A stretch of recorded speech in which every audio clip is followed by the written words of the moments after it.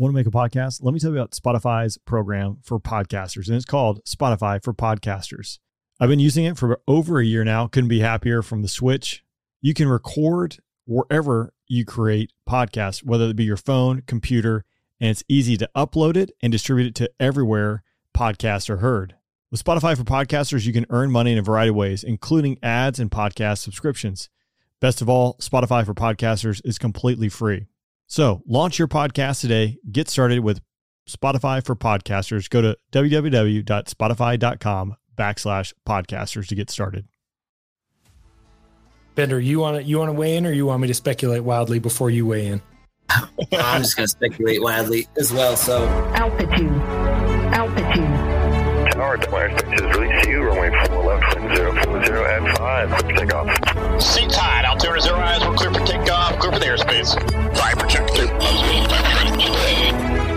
My right ramp curve on that 354. Line set. Viper 01, be advised the restricted area 6002 is still active. Lights on. Next picture 16, 15,000. Viper 1 targeted. Welcome to another Bro Chat. This was fun with Vader and Bender from the Kodiak Shack podcast and Paco from the Merge newsletter, which he just launched his own podcast as well. We did this one live. We live streamed it on YouTube. It lives up on the Afterburn Podcast YouTube page. You probably want to check that out if you're curious about what we're talking about, because we show some videos and we show some pictures in this episode. But if you're listening, you're just going to have to use your imagination. I'll link it down below if you want to check that out. As always, thanks to my Patreon supporters for supporting the podcast, helping it grow. Exciting things coming in 2023, moving more towards a video first podcast. If you've been following along, you'll see that on my Instagram, Rainwaters27. There's more videos up there, as well as the Afterburn podcast over on YouTube. And my Patreon supporters, you guys have made it possible by supporting the podcast, allowed me to invest in equipment to bring this hopefully to the next level. So thank you for doing that. Thank you to everyone who's gone over to iTunes and Spotify, dropped a rating, dropped a review. Again, that helps the podcast out, and I'm greatly appreciative for each and every one of you who have just taken the time to go over there and leave a rating review. So if you like this content, you can support the podcast by joining Patreon, get some exclusive content. Or if that's not your thing, no big deal. If you're willing just to leave a rating review, that is a huge thank you, and I appreciate that. All right, with all that being said, let's jump into the episode with Vader, Bender, and Paco. it might only be the four of us watching ourselves. So that's probably what's going to happen. And here we are. There's the four best friends just surviving. Well, welcome to the Bro Chat. This is the live version. Again, I posted it. You guys have posted around, and it's going to be epic, but it also is probably going to be riddled with technical difficulties and challenges as we tend to roll that way. But I'm excited. This will be fun, guys. Yeah, same here. Well, I like to kick it off because I do have some Patreon questions, and I think it would be good to kind of jump around the room if you guys are game for that. And then we can take this to wherever our heart's content may lie. Sound good? Yeah. Works for me. Yeah, look, and look, everyone's picture is still here. So if you're listening to this, you need to swing over to YouTube and check it out because there'll be pictures and videos that accommodate here. But let's kick it off with a couple listener questions. So if you're watching this, it'll pop up here. And for whoever wants it here, but this is a China-Taiwan question. And this is going to be a two-part one because this is just how we roll so far on the bro chats. But all right, Ukraine, we're talking geography. Because of geography and land borders, Ukraine's allies are able to supply it with weapons and aid to avoid direct confrontation between NATO and Russia. Based on recent Chinese exercises and demonstrations of the sea and air blockades or just general incursions into Taiwan's airspace, if China invades Taiwan, does Taiwan's geography essentially leave NATO and its allies with options? One, sanctions or direct confrontation. So this one, it's kind of interesting, but NATO's not quite over there, but it's worth talking. And then part two, which I think just ties into it. It said it wouldn't be a bro chat if we didn't ask what World War III would look like. And I think that's appropriate to tie here. So I don't know, Paco, you want to jump on this one? Sure. I'll approach it from a different angle though. So we always like to think that the enemy is 10 foot tall and bulletproof, and that works great when we're training. The reality is that, China can't just, invade Taiwan. There's 100 miles of of water to cross, right? So that actually plays to our advantage. They can't just, build a bridge and get across. So invading is one thing. Actually, like having a beachhead, putting forces on the island, and then having control of the land, that is a completely different thing. So it's one thing to attack, it's another thing to actually capture. So I think that actually helps us as the United States and Western allies, because when you look at, China is highly dependent on imports, energy. So they only produce something like 6 or 7% of the world's oil. They are highly dependent on oil imports. And so a naval blockade, even if 30 to 45 days, would put extreme pressure on their economy. When you look at the fact of actually fighting to get people from one side of the water to the other, there's really two ways to do it. You're not going to drive a tank from China to Taiwan. So you either have to airdrop it. And so you can only do that a little bit at a time. And we're probably familiar with that as Air Force guys. Or you can put it on a ship and send it across the straits. Well, there's only certain types of ships that do that. These are like transport ships and loading and unloading ships. These are not like warfighting ships. They're just cargo ships. So turns out cargo ships are not very well heavily defended. And so they become nice, juicy targets. So, and because it's just a narrow 100-mile strait, and the north-south limits are pretty well constrained by the north-south limits of the island, it's like a maritime kill box, which is awesome. Not awesome. War is not awesome, right? But Yeah, it definitely constrains the problem in more ways than you would think. So let's leave it at that. Yeah, interesting. And then the follow up there again, it wouldn't be a bro chat unless we talked about World War III. So, what do you think World War III might look like? Well, I think the opening salvo is going to start from the air. Actually, it's probably going to start from cyberspace and then the air, and that order. So it'll be knocking out or restricting communication. So then it'll be infecting and casting doubt on what's reality. So, when you go get your ATO, like, how do you trust the ATO? Well, you never thought about not trusting the ATO. You just get that's the air tasking order for guys who don't know. So the way you start injecting things into your supply chains, and, you start sending stuff in the wrong places, and you're sending messages that are countering narratives, and they look legit, but they're not. And it's not just the IO campaign that you see out in public, whether it's like chatbots and stuff, but this is like on military networks, just causing havoc. So not just cutting the line, but keeping the line open and just generating so much misinformation that it's just, you just have inaction. It's just too much. Like, I don't know what to do right now because I don't know what's real. That's how I think it's going to start. Whether it's us on them on us. That's how I think the opening salvo is going to go. As far as the air, what I think is going to happen is what I think we all would like to happen in every red flag we go to, which is, hey, why do we all marshal in the sky and then like charge at each other across the range and meet in the middle like redcoats? I want, because someone just like take out the airfields that can't take off, or even better, my favorite one is get them all in the air. And then, the Blue Force just drags, and then we take out all of their airfields while they're airborne. And now they have nowhere to land, because there's a sense of urgency of repairing that runway that is probably in excess of the fuel that those jets have. So imagine, 200 fighters take off from China, and then we go, all right, hit the airfields, and they hit the airfields. And an hour and a half later, 200 fighters splash down in the ocean because they ran out of fuel. It's a good point. Good point. All right. Shifting gears here a little bit. I think kicking over to Vader first, and then around the room. What is your favorite and least favorite part of the fighter pilot culture? That's a good question. Man, I'd say my favorite part is the community and the bros, like the connections that you get with the people that you work with. Because I think there's a certain amount of like struggle and dedication and hard work that it takes to work in the fighter community. And that those around you are doing the same thing, or you hope they are. So you get a really strong bond. And we were actually talking with someone the other day on the Kodiak Shack podcast about exactly that. Like, how does that compare to the private sector, to other organizations? And it sounds like it's there in some ways, but there's definitely an amazing community in the fighter world, which I don't think most people want to give up. I would say the downside,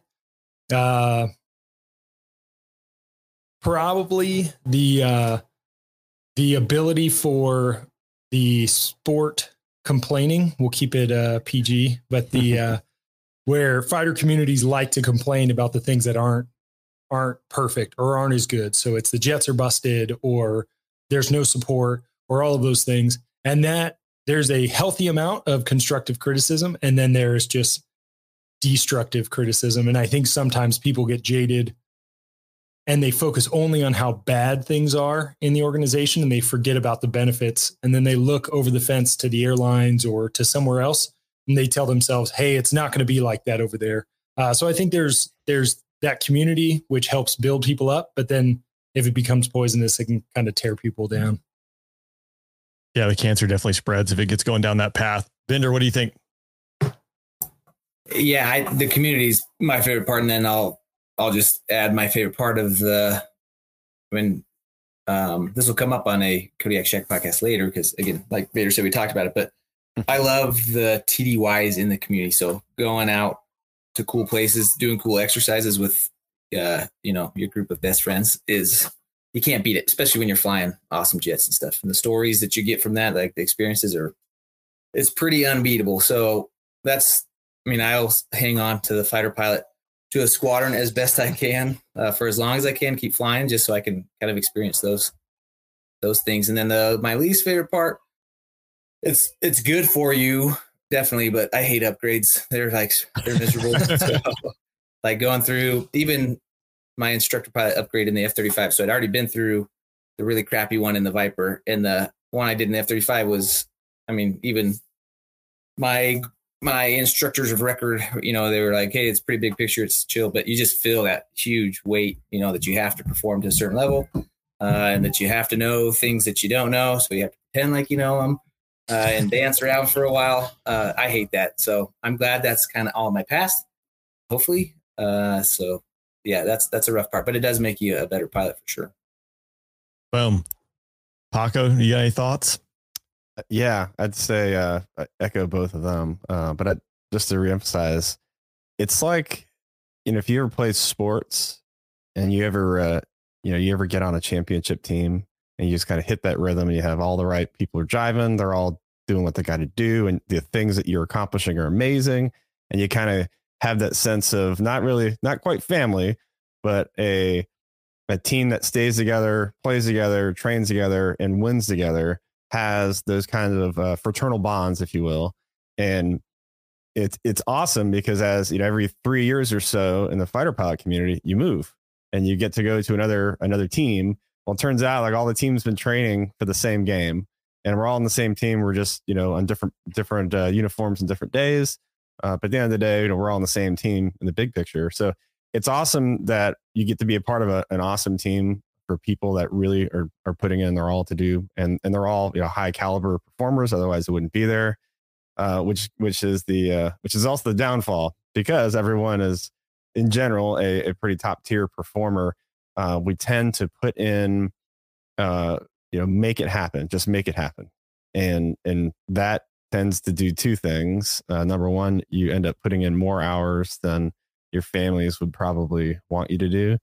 And the second thing is, now it breeds this kind of disgruntled, with finance, did this, and, that's not right. And if we flew a jet like they, write bills, and like we'd all die, things like that. It's not helpful.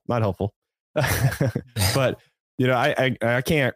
I remember my tier 1 assignment as a weapons officer. I logged at least 60-hour weeks for 3 years straight. So I was probably hitting 70 most of the time. And I remember talking to a 3-star at the time, and he's like, "Nah, that's not true." I'm like, "You want to call my wife?"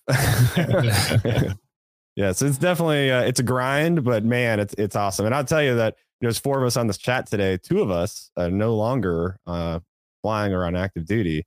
And I'll tell you, as a retired guy, it takes a couple months. I've been retired for about 6 months now, and I'm like, yeah, you definitely have that. Like, I really do miss like walking in the squadron and going by the ops desk and walking through flight equipment doing your rounds through the vault, see who's in there studying and who's prepping, and just wanting to know what's going on and how can I help, and just trying to learn off of each other and just be better every day. So, yeah.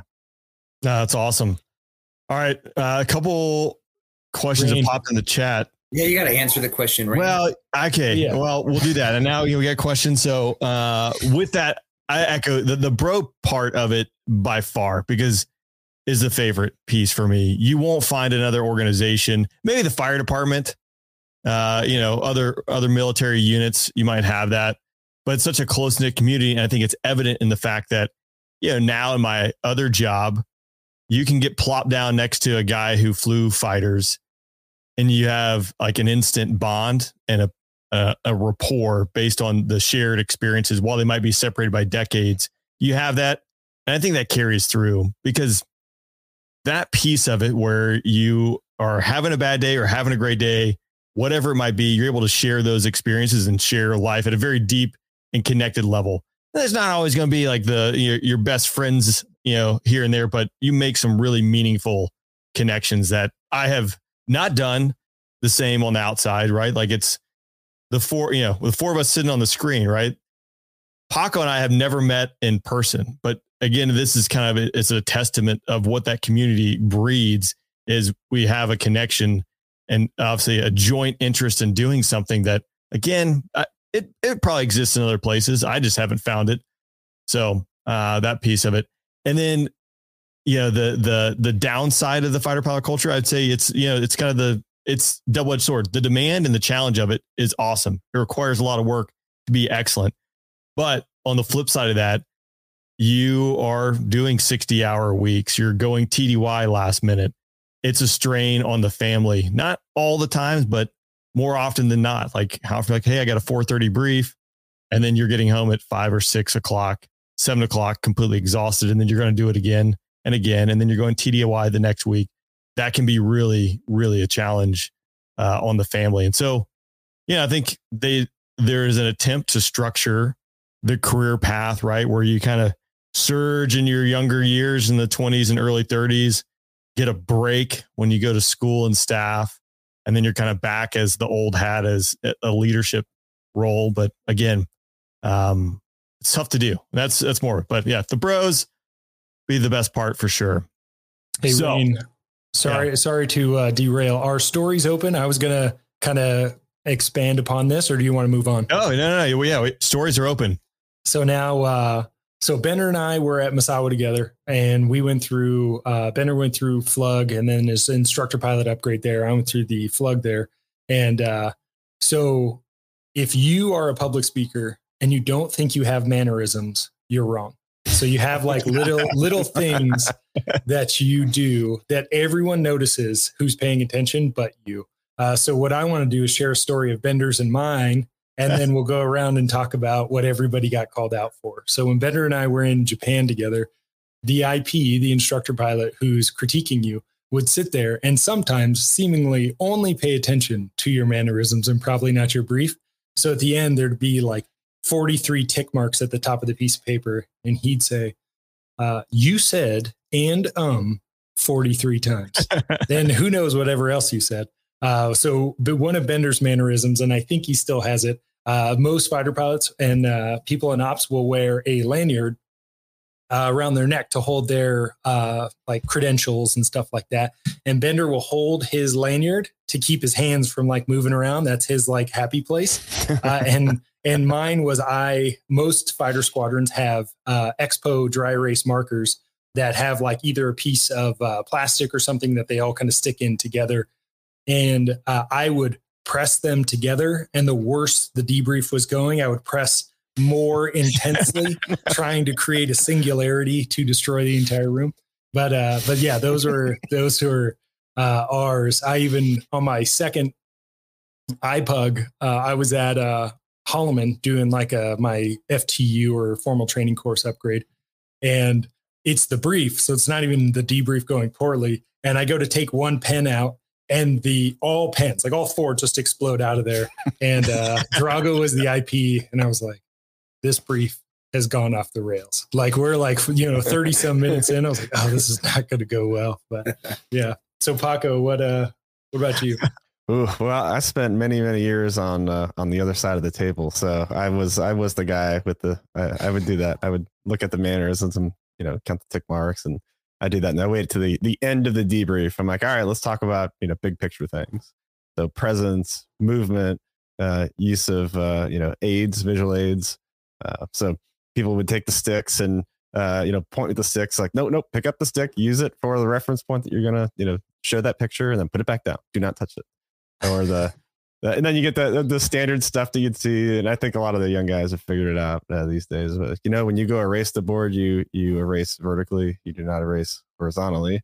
All the little things that are comical when you're the one that's the observer, but it's you don't even think about it at the time. And most of those things, I went from a lot of briefing and in tests we don't do the same kinds of flight briefs and stuff that you did in ops or training squadron. It's everyone in the room has at least 2,000 hours, and they're all either gray patches or blue patches. So they're either weapons school graduates or test pilot graduates. It's like, all right, here are the run cards, here's the highlights, here's the admin. All right, and here's how we're going to do it. Any questions? Like, nope. All right, we'll see you at the desk in 30 minutes. And it's a little faster. It's a little longer now, but it's not the 60 to 65 minute brief or whatever's going on these days. Bender and Vader probably know more about that, where it's like, hey, you have a 30-second window to nail this timing of this brief. And you're like, oh, Jesus. So, and that comes all kinds of mannerisms. My favorite is, I think Vader and I were talking about, my favorite is when people get behind. They're like, well, I need to cover every word that I had rehearsed, so I'm just going to talk faster. Yeah. Like, oh boy, here we go. Instead of like, no, actually less is more. If you just talk to me, man, like you're the experienced guy in the brief, like just relay your experience to me. Like I don't know what I'm doing. That's all you have to do. Like don't overthink it. So it's, yeah. I'm sure you guys have seen it when it comes to now editing podcasts, because I go through a list of what's my word of the day. Mm-hmm. I tend to find fascinating just a go-to word in my vocabulary. Yeah. I need to read a book or two. Yeah, I spent I spent about the last hour going through some of those at a podcast that I recorded earlier this week. It was not fun. Yeah. Why do I sound like such an idiot That's all right. the time? That's right. That's right. Why do I do that? I hate hearing my voice, and I hate finding out what word I like to use repeatedly. So translates. All right. I want to jump into the chat here because we do have a few people that have asked questions. We have the first one, which was a little while ago, but freebie for anyone. Do American fighter pilots prioritize speed of maneuverability, whereas Russians and Chinese prioritize maneuverability over speed? Well, speed is kind of relative, right? I would say, I don't know. I don't know how to answer that question. Bender, you got anything? So I'm not exactly sure what's being asked, but I think, and what I think is being asked, I think Russians, it was Russians, right? Chinese Russians. Yeah, there you go. I don't know, like certain jets. Great profile picture. Yeah. Like MiG-31s or whatever, they're built for speed, right? So they can't do, they're just built as interceptors. So go as fast as humanly possible to try to intercept our bombers or whatever. So I think they probably focused more on that. And maybe you're a little bit later to the game as far as the maneuverability of the fighters. I don't know if that's what they're asking. I think it's tough to put either one of those because that's not necessarily the objective. Maybe back, if you're talking the 60s and 70s when we were trying to create lightweight maneuverable fighters, well, the game's changed. Would you agree today? Stealth, BVR, those type things are now factored into this. So while you need something that's fast maneuverable, yep.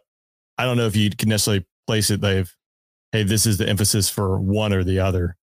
Is that fair? I think if the difference, the value proposition of going like Mach 1.2 tactically and Mach 1.5 is like nothing. Right. Yeah.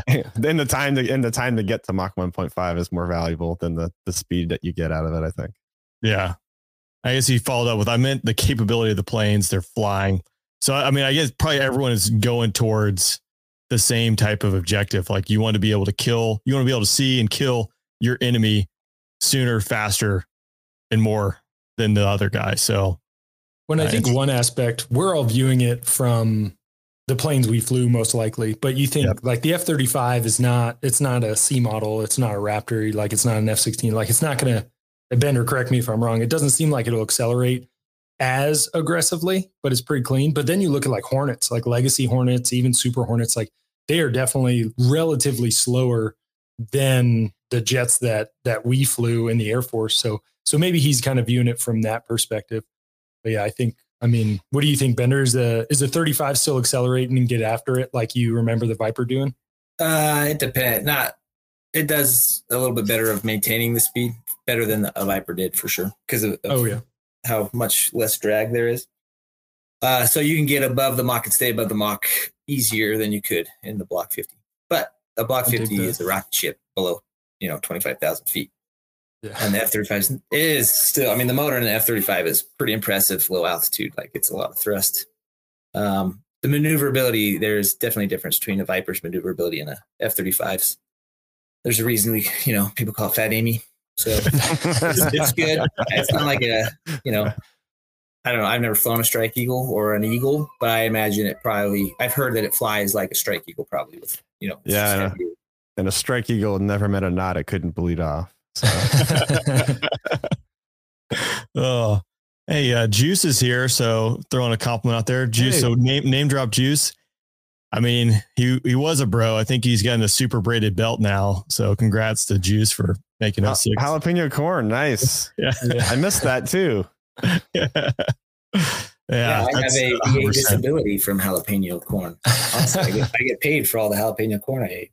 The best part is like when you walk into the squadron and someone has made it so well that you're coughing because you're just inhaling the jalapeno vape. Like down the hallway too. Yeah. Yeah. And the collective reaction is not like, oh my God, it's like, oh, that's a good batch. Man, my eyes are watering. Yeah. I love that half cough, like good corn. And then kind of walk out of the room. Yeah. Thanks, Juice, for dropping in. Definitely a bro. Let's see. Is there mission planning software that can be used to run the brief? Yes and no, in my experience. So the problem you run into, it's where you want to spend your time. And what I've seen is there's like BRI or Wedge or anything else. And these are just like pretty much PowerPoints. They're PowerPoints with hyperlinks to different sections. But the problem is most of your briefs are relatively focused in specific areas, meaning that like you're either going to spend time prepping a whiteboard to draw on it and your airspace and your desired learning objectives and what you're going to be fighting, or you're going to prep a PowerPoint and then you're just going to click through slides versus write it on the board. So it kind of depends on the person, what they would prefer to use. That's at least in my experience. What do you guys think? Yeah, I've seen back and forth, and it's interesting to see over time the pendulum swings, where you have some squadrons have gone like, hey, let's just have standardized briefing guide. Like, okay. And so everyone kind of, this is the standard. Everyone just starts briefing off the standard. Well, then what happens over time is that no one actually explores the space between those lines that are written on a piece of paper. And then everyone starts to become, tactically stupid, or they forget how to teach, or they forget how to learn. And it is a process. It's experiential learning. It's the same reason why, we have teachers in schools to teach our children. It's the same thing. You have to be in an environment that's conducive to presenting material and being able to interact with the student to then have that collective understanding. And you go out and you demonstrate it and show it. And then you come back and then you debrief it to get smart. So that's the cycle of learning in a fighter squadron requires that you tailor that experience up front with the brief, and then you go fly your plan, and then you go debrief it to the standard from the brief. And this is for all Fortune fighters, because I imagine Bender just sits there, closes his eyes, and then they just like absorb whatever it is they're doing. It's like the Matrix. Just just ones and zeros are just staring at the screen. I mean, why else does he have that's why the $400,000 helmet's for. Yeah, right. Yeah. There's a little pin that injects behind the ears. It's painful, but not too bad. I think the brief process, I don't know, and all the things that we do, I think the mission planning process is really good. That's really where you if you do it well, you dope out, all the the contracts that you need to do and the things you need to think about. I would say, I don't know, I'm not a great briefer. Actually, I'm a terrible briefer. Gotta be honest. And I'm a terrible receiver of briefs also. Like I don't pay attention to almost anything that is said. There are questions that I have as he's talking and I'm just like trying to figure it out on my own. As I'm sitting there, like, what am I going to do at this moment so that I am not the lymphatic of this story? So I am not completely... Bender, just want to highlight, this is a confession and everyone in your squadron is going to be able to see this. Yeah, it's too late. They already hired me. I'm under contract. I'm just not convinced that the brief is as important as the time I spend on it. So I don't spend a whole lot of time on the brief. The debrief process, I think, is one of the gems of the fighter pilot culture, is how well we debrief things. And you do need to have a decent brief so that you can go back and, find fault in it if there are issues to it or whatever. But the debrief process is where money is made, I think, in a fighter pilot squadron, that makes you get better and that, that really makes those units such high performing units. So the brief, you could use whatever, PowerPoint, you can use whatever you want. I'm going to pay attention to like 13 things that you say, and then we're just going to go fly. When I think that's exactly what the goal of a brief should be, is focus on the highlights. Like where I remember I had like 10 minutes to brief DCA when I was at McIntyre. It was just a sim, but they were like, hey, 10 minutes and we're leaving. And I was like, all right, here are the 4 things that always get messed up. And really that's kind of what a debrief or a brief could be. It could be 10 minutes, it could be 20 minutes, but we just fill it with hey, you have 8 to 12 minutes of to and from, and then you have 50 minutes of tactics and tactical admin. And I think it could be less, but that varies depending on the experience level. Kind of like what Paco was saying, you're in the test world and everybody has 2,000 hours. Like brief's probably not that important, but it's like an MQT kid's first ACM sortie. Yeah, and you have enough experience with the young guys. You can go, all right, I'm going to tell you you're going to screw this up. We're going to tell you how you're not going to screw it up. You're going to screw it up anyways. Right. And then we're going to come back and I'm going to show you on the tape. But I'm just telling you, like, this is the thing that everyone is going to screw up. And so pay attention. Like, oh, and then they screw it up anyways. But that's part of the learning process. And he even told me it was going to happen. Wow. Yeah. That's me. You've seen it enough. Yeah. I have to learn the hard way. I'm like, I know I'm going to mess this up. And they're like, you're going to mess this up. And I mess that up. Yeah. There's certain truisms with that. Yeah, Vader, you've gotten now 2 comments about your stash. Yes, one appreciate it. The last one said that you're now an honorary fireman. So I'm not sure what that means, but that's awesome. Well, thank you, Chris.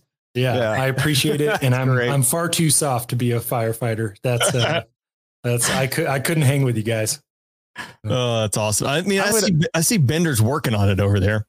Yeah, it's a little embarrassing, honestly, to be out here with the mustache, but I was just TDY, so I grew it out. I mean, I just gotta own it for a little while, but I can't grow what Vader's got going on. I do have some Just for Men that my wife purchased me yesterday, so we'll try that out. Maybe add a little volume to it. There you see go. What we get. Yeah, look, see juice. Yeah, there you go. Yeah, look at that, perfect. All right, there's 2 more questions, and I do want to jump into some topics, but I think it'll lend into it. The first one is, let's talk about the Viper. Since it's such a good dogfighter, is there any merit to the idea of pulling the cockpit out or pulling the person out of the cockpit and life support out of it and just putting more fuel in there, strengthen the airframe, make it 10G capable, slap a bunch of ETOS, which F-35 magic there with the sensors, and giving it remotely piloted aircraft capability, throw, some airmen in Nevada and make it a remote wingman. I think this will pair into some of the things we can talk about. So make them drones. Yes. Missile trucks. So we talked to Cowboy Serdar, who he was a previous Viper guy. Now he works for SpaceX. He was medically retired from the Air Force, but that's a upcoming episode of the Kodiak Shack podcast, so don't miss it. But he, before he went to SpaceX, he worked for Meta on their VR goggles, Oculus, right? I think that's what it's called. Anyway, he said at one point part of their development process was they wanted to take one specific aspect of VR goggles, like the resolution for one, or like how wide the field of view could be. What were the other ones? Like the processing speed. Anyway, so each team was working on just one specific thing. So it didn't matter. None of the other requirements mattered to that particular team's project. So one team, the field of view is only like an inch by an inch or whatever, but the resolution was like 8K. So it was like real life. The other one, the resolution wasn't good. The field of view wasn't good, but the processing power was instantaneous basically. And then the other team had a field of view regard or whatever that was 160 degrees, so it was like amazing, even though the resolution wasn't good and the whatever wasn't good. But their goal was to get as good as possible in each particular aspect, and then to start merging those capabilities together. And you could do that with an F-16. If you pulled the cockpit out of an F-16, so you get rid of the seat, you get rid of some of the avionics and ECS limitations for some of that weight, then you could put thrust vectoring or something on it, and it could be, it could be the best thrust vectored fighter. And then one of them, you could just slap sick jammers on it, and then it can just crush a lane with jamming. Anyway, you could do that kind of a project where you just like make the best possible dirt from jamming, or the best possible maneuverability with thrust vectoring. Anyway, it'd be pretty cool to do that with if I was an F-35 and I had 3 drone Vipers on my wings, and each one had some specialty that it could, just rage with. That would pretty full up. So I am all on board with turning old Vipers into drones and making them awesome. Boom. Yeah, Paco, what do you think? I feel like you have pretty good insight into this.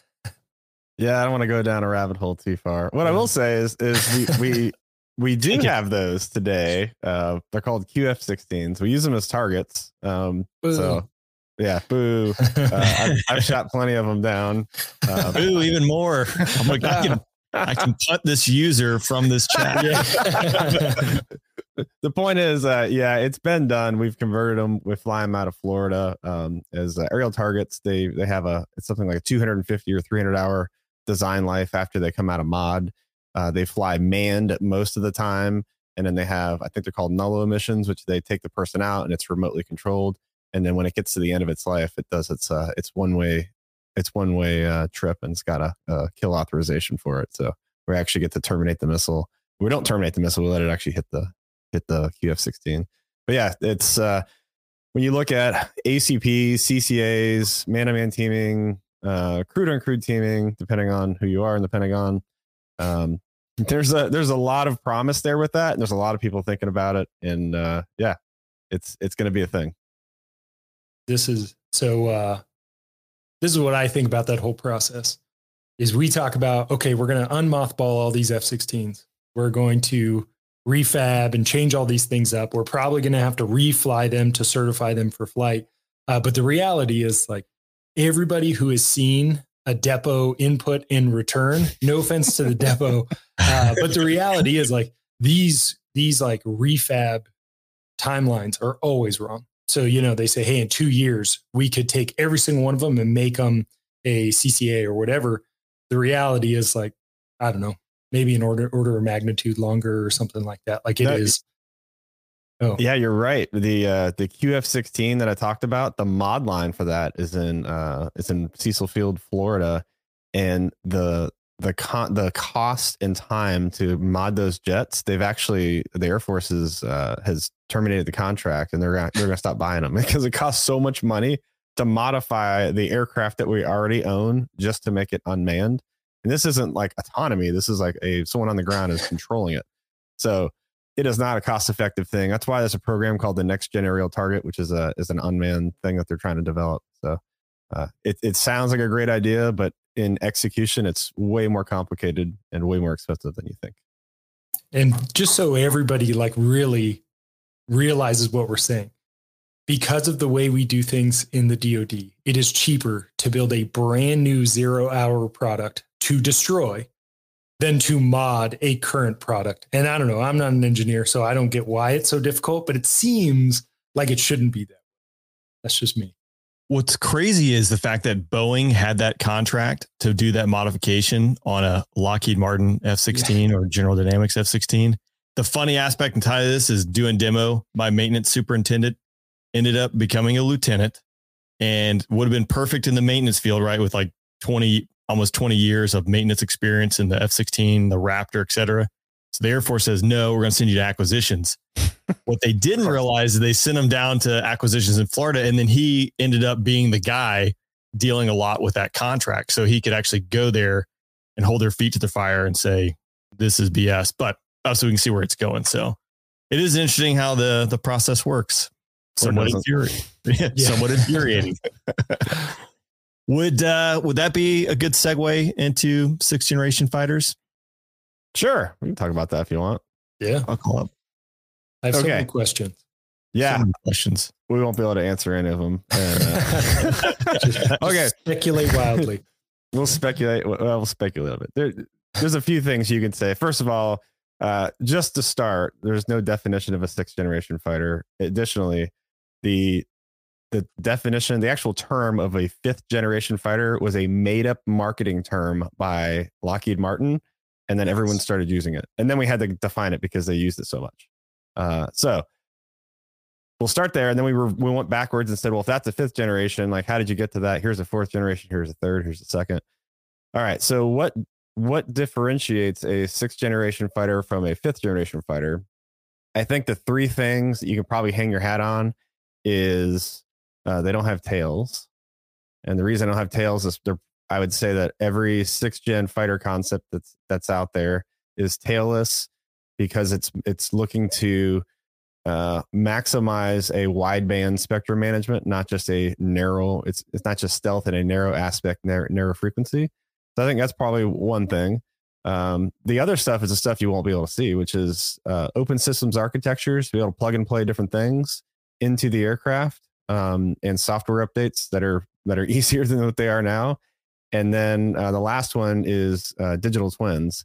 So you'll be able to iterate on designs in a computer environment, and then your sim is a physics-based sim that's kind of based on that. And so you have a cradle to grave model that's living and evolving with the aircraft, and each aircraft has its own individual model. So when you go to like Depot and Phase, you have like a digital model of how that airplane is growing and evolving, and the maintenance issues and things over time. And that leads to things like predictive maintenance and dynamic phase. And the end result, all that nerdy stuff, is that you're going to get a better performing aircraft with higher availability rates, with mission systems that are more reliable. That's what I think. Yeah, I mean, so NGAD, right? Next Generation Air Dominance Fighter. That's what we're talking about. Where is that? Like, where are we in that timeline? Well, I'll tell you about that. Some of these things I was heavily involved in. Some I can look up on Wikipedia. But what I can say, so here you go. What's Wikipedia say? Yeah. How many? This is actually a better question. The world is changing. We said the world is rapidly changing. It is rapidly changing. How many 6th generation fighter programs do you guys think are actually in play right now in the world? 4. 6. I know there's 2 in Europe, right? There's like a European Union one and then a British one. And yeah, so that's pretty close. So they're actually, you're all somewhat correct. So there's 5 right now. There used to be 6, which is actually kind of recent news, which is why we're like, hey, we can talk about the Bro Chat. So the first 2 are U.S. programs. There's the NGAD, Next Generation Air Dominance. That's the Air Force program. There's NJAD. That's a soft G. Same acronym, just a soft G, and that's the Navy. So of course they had to name it the same thing, which is a hard G versus soft G. Go figure.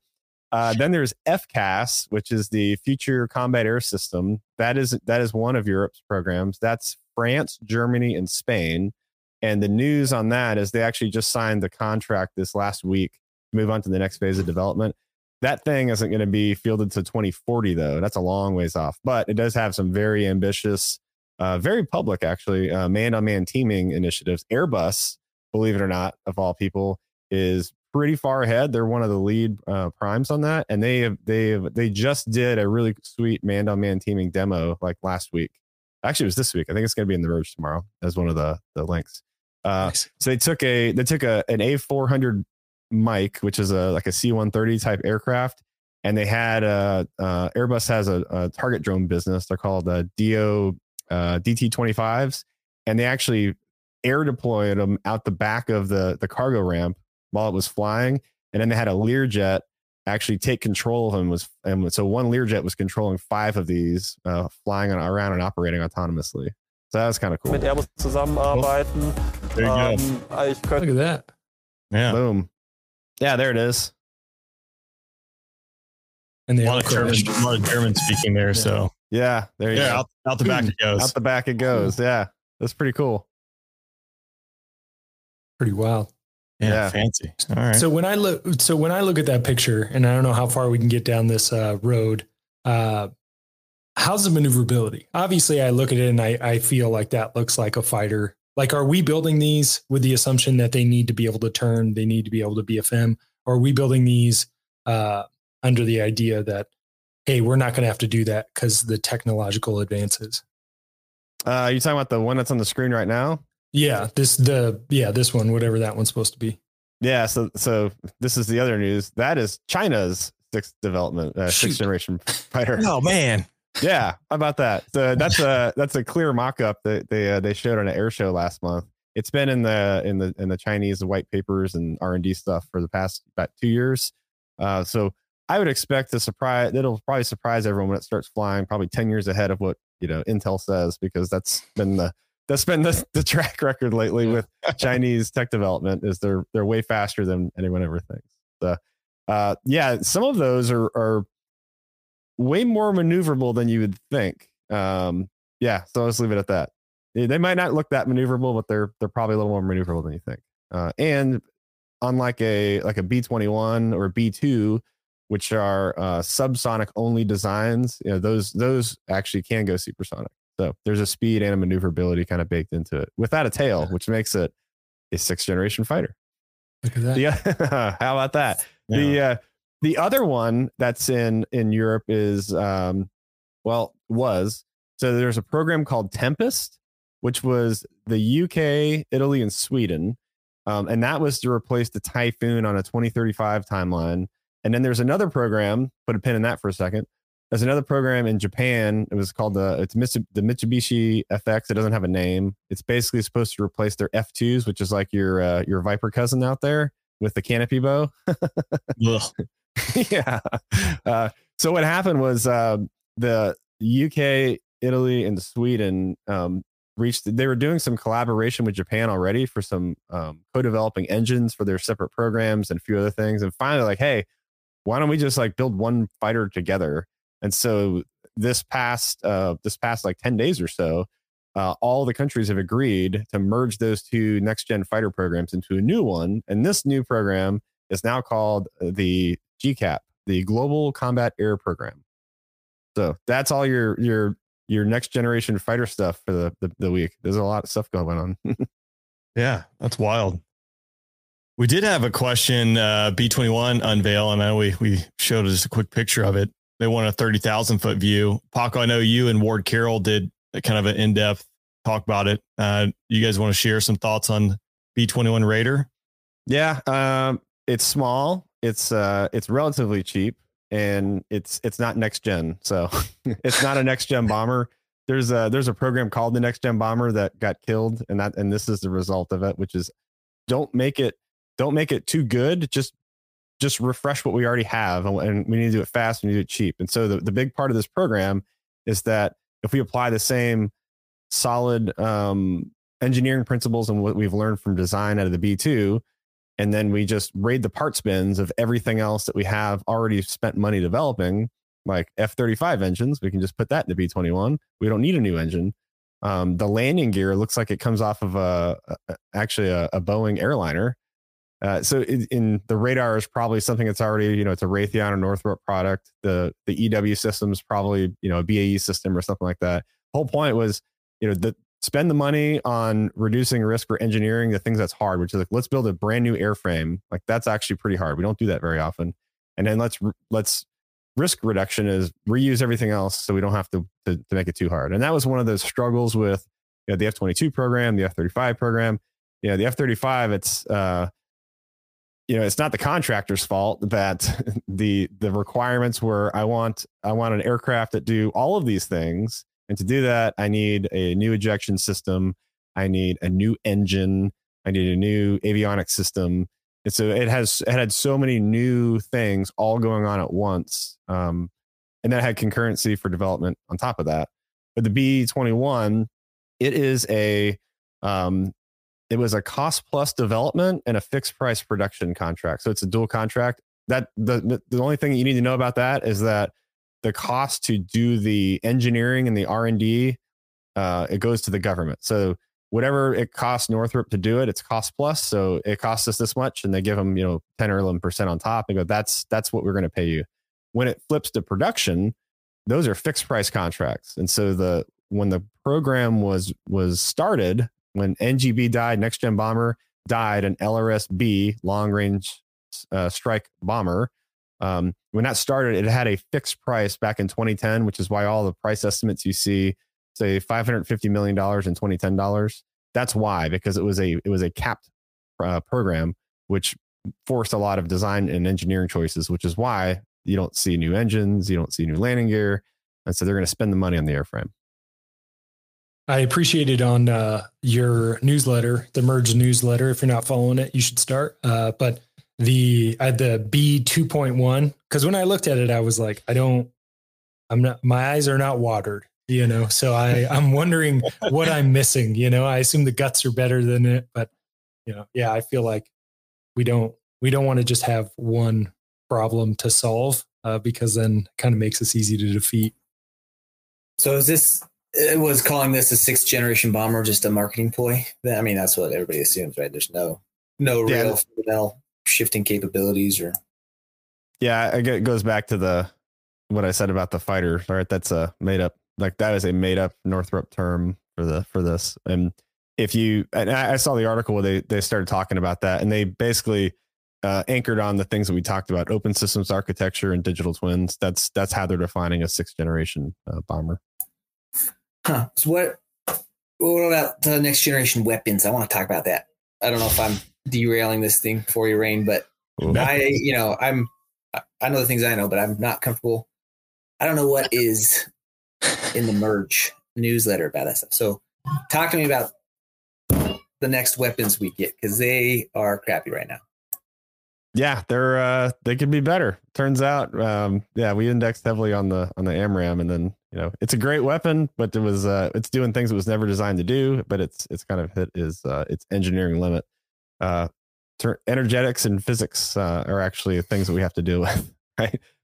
When you build an air force around the AMRAAM, that induces other problems, which then gets us into external carriage weapons and things like that, which now you get into the stealth versus F-35 versus F-15EX and all those other things.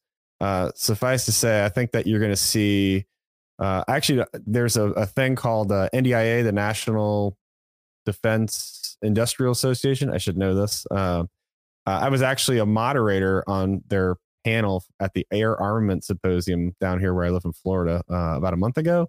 And I moderated the panel on next gen weapons for about an hour and a half or so. So I'd say that it's modular weapons. So think there's a couple of concepts out there. One of them that's floating around in the public is you could take maybe you have a 2-stage or optional stage weapon. So I have think of an AMRAAM with a booster. It has a second stage, but that booster, if you wanted to put it, on a 4th gen on the wings, because you don't carry about internal carriage, you could put the booster on. You could take the booster off and you could put it inside a 5th gen. And then the time to do that's, 30 minutes. So you can just take the booster off. So your supply chain becomes pretty streamlined, and your options of what you can do with that weapon becomes pretty interesting. The other thing I think is that I appreciate what China's been doing with their weapons. As it turns out, when you can, I've lost track. I've had so many new missiles come out in the past 7 years. But say there's 4, even if there's 4 new missiles, and where everyone's kind of going crazy trying to figure out, what can it do, what it can't do, what are the limitations, how I would develop tactics. You don't know what missiles on what rail on what aircraft. And so you plan for the worst. And so they might have one missile, but man, I tell you what, everyone is treating them like they're everywhere. And it's just like when we fly, you guys probably see these LFEs and this is the aircraft and this is the weapon it has. How do you know that? You're not going to know that. What we plan for the worst, which is, I mean, in some aspects you got to do it, but there's definitely a strategy around fielding multiple weapons with multiple different attributes. I'd like to see a short range, very fast weapon I'd like to see a long range, yeah, I like to see a lot of things. We haven't invested in weapons. I think the 9/11 probably took the Air Force's eye off the ball for air superiority for 15 to 20 solid years, and we're playing catch up right now as a result. Well, speaking of the comment that we just saw, I got to do a TDY to AFRL, and they are working on a airborne laser platform from a fighter-sized aircraft, and it is a capability that will be out there, but it probably won't be in the way that people would like it to be or expect it to be. So cool, but it's not going to solve all of our problems. That's for sure. Turns out I'm not an engineer, but there's a lot of problem sets when it comes to heating things to death with a laser. Yeah, freaking lasers. Yeah, I'm tracking that program. I think it's called SHIELD, if I remember right. It's they had the Hell Pod, the high energy laser pod. Yeah, with them. Yeah. What was the program in the 747 back like 15 years ago? The entire 747 was a laser. Yeah, airborne laser. Yeah, that was the whole plan, and that was a plane. It was a jumbo jet. Yeah, and I had a laser gimbal on the nose, and then the entire jet was basically, I think it was a chemical laser, was all of the chemicals to actually make the reaction to create the energy for the laser. And the idea was that 747 would just be orbiting, and it could shoot down the single ICBM, coming in from North Korea. One time. Yeah, one and done. Yeah, lasers are great right now for defensive. Offensive is a problem because again, physics. You have dissipation and jitter, and when you need power and dwell time and things to actually get the effects of the laser on that specific point. So even a little bit of a jitter moves that laser energy around enough where now it's not actually getting to the heat that it needs to actually destroy it. So get a kinetic kill. Yeah, lasers are going to be cool, but mostly defensive, probably for the next 20 years. Well, and then you think about you're trying to laze things that are literally built to heat up and dissipate energy well. So you're like, shoot, this is a tough problem. But I want to use a laser to shoot down the Mach 25 nuclear warhead from space. Yeah. Yeah. How's that going to work out for you? Yeah, it's pretty warm. And if anybody hasn't seen the movie Real Genius with Val Kilmer, that's great. It's a great movie. The 747, it's all about lasers. So if you want to learn about lasers, that's where I got my knowledge. That is probably the first movie. I think that's the first movie that has the B-1 bomber. It uses the B-1 bomber with the laser in the bomb bay. That's the and if you haven't seen the movie, guess what? It's old enough, so spoiler alert. They shoot the laser at a big ball of popcorn and blow up a guy's house, which is one of Val Kilmer's better movies. That's why you need target ID. They were trying to laze something else. They didn't even realize they were lazing the house instead. That's right. Speaking of the B-1, did it survive the NDAA? What was its impact this year? Man, yeah, but I think they last year they had a really big win. Well, depending on what side you're on, of divesting some of the B-1s. I think it was about 19 or so, 16 or 19. I'll call it that. And I don't think this year that they committed to retiring any more. I think that was the deal. It's like, let's get rid of these and we'll wait until the B-21 comes online. And then the B-1s are the first jets to go to the boneyard. No pun intended. When the B-21 comes online. So I don't think there was for bombers. I don't think there was any changes. There was a lot of changes and everything else though. So we can talk about that if you want. The world's our oyster. Okay. You guys want to talk about the fighters? So there's 114, I have it written down here, 114 fighters are approved to be divested with an asterisk. There's 21 A-10s, 26 F-16s, and 67 F-15s with an asterisk. That requires a report to deliver a plan, because it's pretty evident that it doesn't appear to be a plan of what we're doing with the F-15 fleets right now. Shocking. Shocking, right? Wait 12 months and someone else is in charge and then it'll change again. So they're trying to avoid that. So if you guys aren't tracking, the The Kadena, there's a lot of politics around the Kadena unit shutting down for F-15Cs. They have 2 squadrons that were there. The Air Force pulled them back with intention to retire those tails because they're getting old and worn out. And for numerous reasons, the Air Force fighter fleet is old and falling apart. Some of it's Congress, some of it's the Air Force. But at the end of the day, the plan is to just cycle rotations of deployed units up there to kind of cover that gap. Whether or not it's a good idea, we can have another conversation about that. Then there's the F-15EX politics, which is we're going to buy it. The Air Force didn't want it. The Air Force is buying it. Now the Air Force wants to buy more than they planned this year so they can actually stop buying them sooner, which is now creating another huge headache with Congress. And then in the background, you have the F-15E, which is getting very, very, it's quickly aging out and it's starting to fall apart too. So that's going to be probably the thing that no one's talking about is when that community falls apart because the oxygen in the room is consumed by everything else going on. That's going to be a fun conversation. Do you guys remember what the high time like Vipers that you flew were? Like how many hours those jets had? I think it was 8 and some change, maybe 9. Yeah, because I want to say, you know, like I kind of joked the Gambler squadron jet was 353 because it had a MiG shoot down. It wasn't 377, but that one went on every single deployment and it had like 9,000 hours, like whatever. I think it was. I would say it was the first one to go over the line there to then require the service life extension, the SLEP. Yeah. Mm-hmm. So just boring a lot of holes over Afghanistan, Iraq, and the Middle East year after year after year after year. Yeah. We're literally flying the wings off that. We say like, oh, you're flying the wings off the planes. Like, no, you really are. The high time Strike Eagle, the high time F-15E is tail 487. And I know this because I just checked yesterday of how many hours it had. You guys have any idea how many hours it has? What was it initially designed for? Well, the F-15 was initially designed for 4,000 hours, which that's so it's gonna be like 12,000. That's call 13. 14,400. Jeez. Yeah, when we say the jets are getting old, that's a lot of hours on a fighter.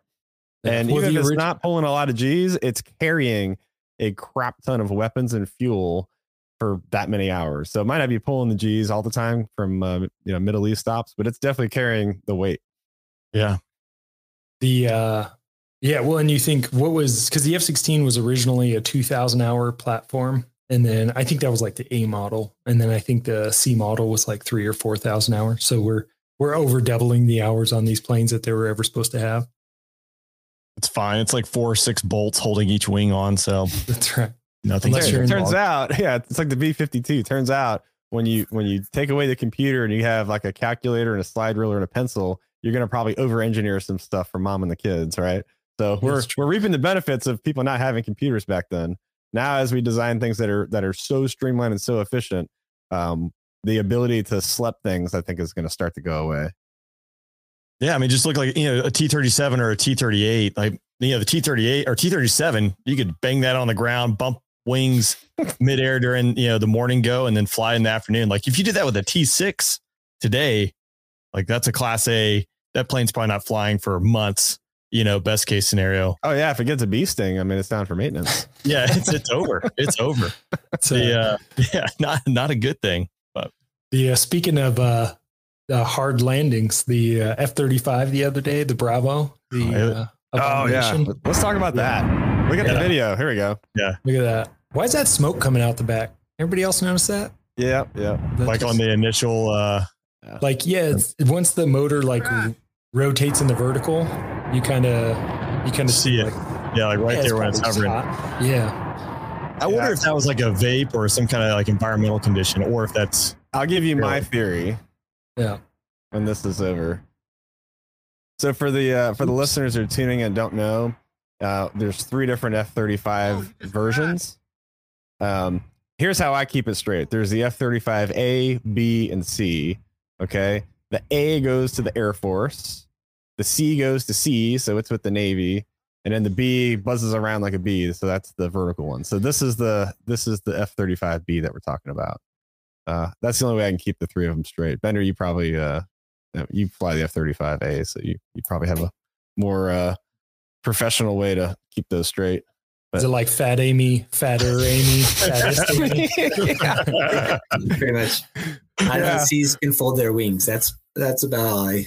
But those are big wings. I mean, wouldn't you like those wings? Look like they would do you some good. Those big old fat C model wings. The problem is you lose gas and you lose, weapons. Well, I'm saying and this is why I was like, you go back to like, well, but why couldn't the F-35A just have the size of the wings of the C? Like, I don't care if it folds or any of that crap. I just want the wing design. Like, why do we take the B wings and put it on the A and not the C style? But yeah, I have a long list of what ifs. Why does my canopy open backwards? Like, blame the Marines. Blame the Marines. It's pretty much for everything. Yeah, it's this thing right here, this 5th generation hovering fighter doing helicopter things. Like, jets are not meant to hover. I saw it in a group chat I got when this happened. Like, yep, like the scarier. I've seen enough scarier landings to last a lifetime when I was in the Marines. Hey, if you bring up the other picture of the F-35B like powertrain, not that one. That's pretty cool. Here we go. Well, here's the powertrain. Okay, so here's my theory, complete theory.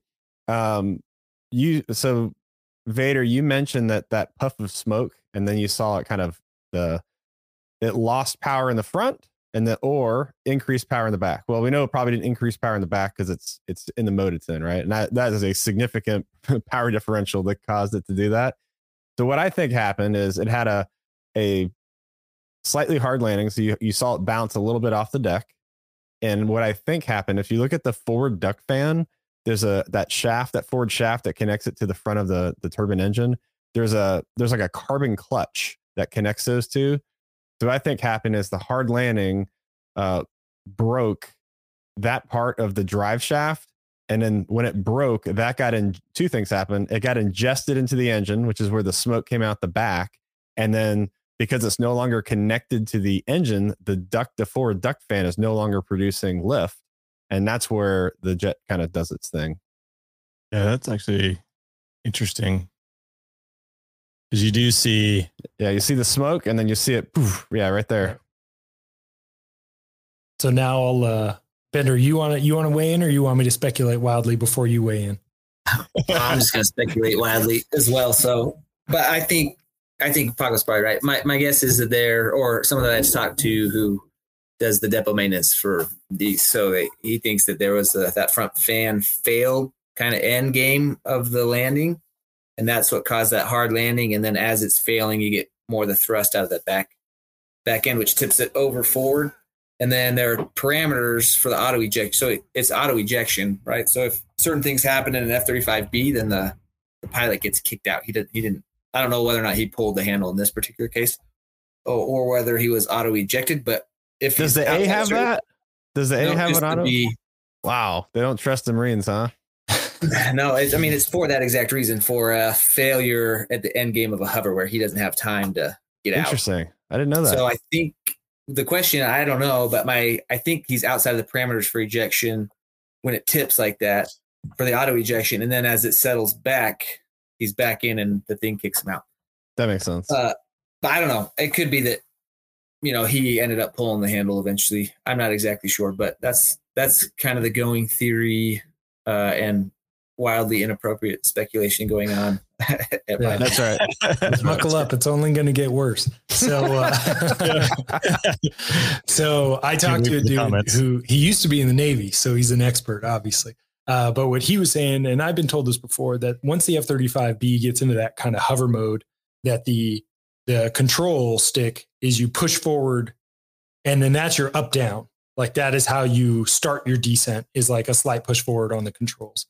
And what he was saying is if there's some like reversion in logic, like once it touched down and there was weight on wheels, it went back to trees get bigger, trees get smaller.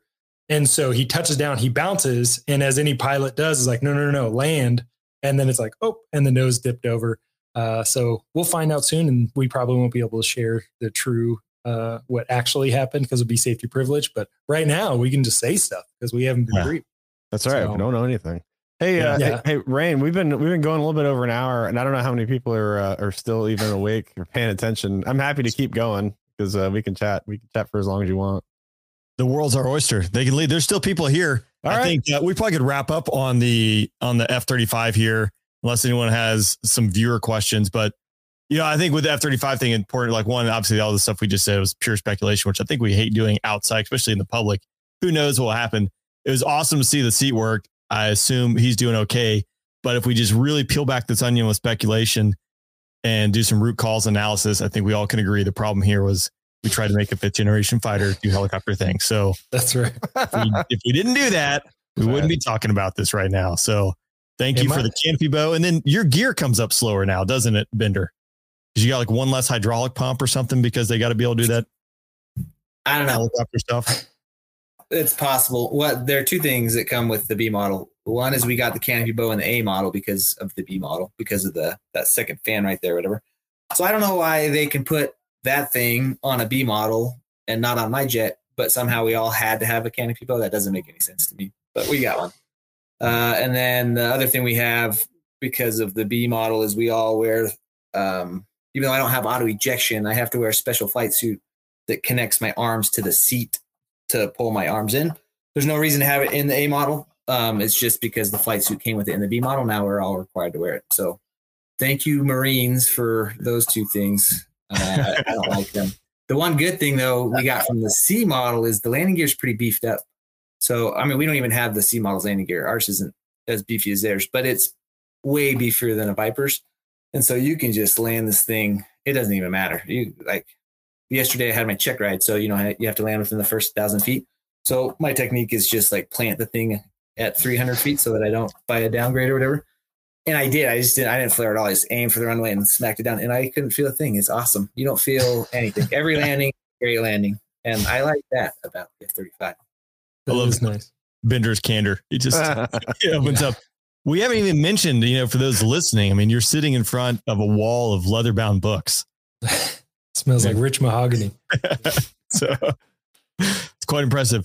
We can wrap up here. I do have one parting shot. I did actually have a question for Paco. Yeah. It was a DCS question. It said they're about to get the F-15E in DCS. They won't put an AI backseater. How much can the front seater do alone without jumping in the back like you do? Like it's like you have to go in the back seat to drop a laser guided bomb or a GPS guided bomb. How much can the front seater do without a Wizzo in the back? So you can fly the Strike Eagle with a pilot only administratively. With the two things you can't do, if you look in the picture here, there's some switches on the left side of the jet. That is the panel that powers up the targeting pod, unstows the targeting pod, arms the laser for the targeting pod, and then you can tune the picture to the brightness and contrast, that kind of thing. So that's one thing you can't do in the F-15E. And then on the right side, I don't know if we have a picture of that, there it is. Those are the switches for your electronic warfare and your RWR. So if you go fly tactically air to air, and you would have no RWR because there's no way to turn it on. So that's the only thing you lose. So even if you're not dropping bombs, it still kind of matters.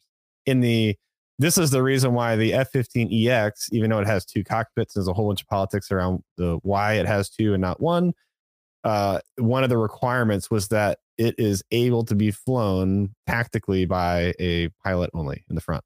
So those switches exist in both the front and the back seat. And it's weird because every time I flew the EX too. So every time I flew, I would always, there's like a master and a slave. And because of the way the jet's wired, at least the test ones we have initially, I think the pilot switch overrides the Wizzo switch for like the targeting pods. So like the pilot would have to like turn on the switch for the targeting pods, and then the back panel would do the thing. And the same thing with our electronic warfare. They would have to, I think they had to turn it on, if I remember right.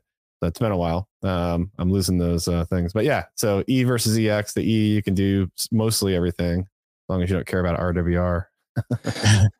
I mean, does it even work anyways? So yeah, that's Just assume you're getting shot. Odds are you probably are.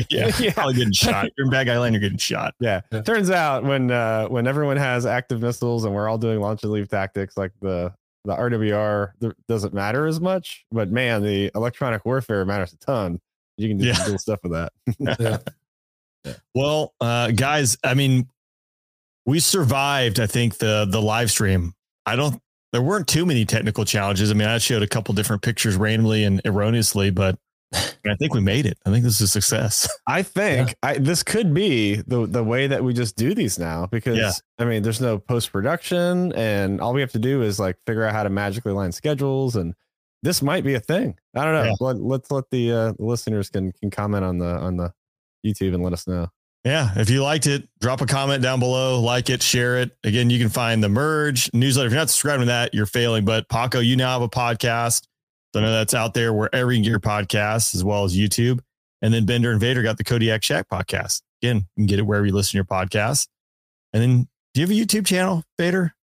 Yeah, it's just the podcast, but yeah, that's the video. So you can see more of the old mustache, at least until I go home for Christmas, and then it'll probably get trimmed up a little because the missus isn't a big fan.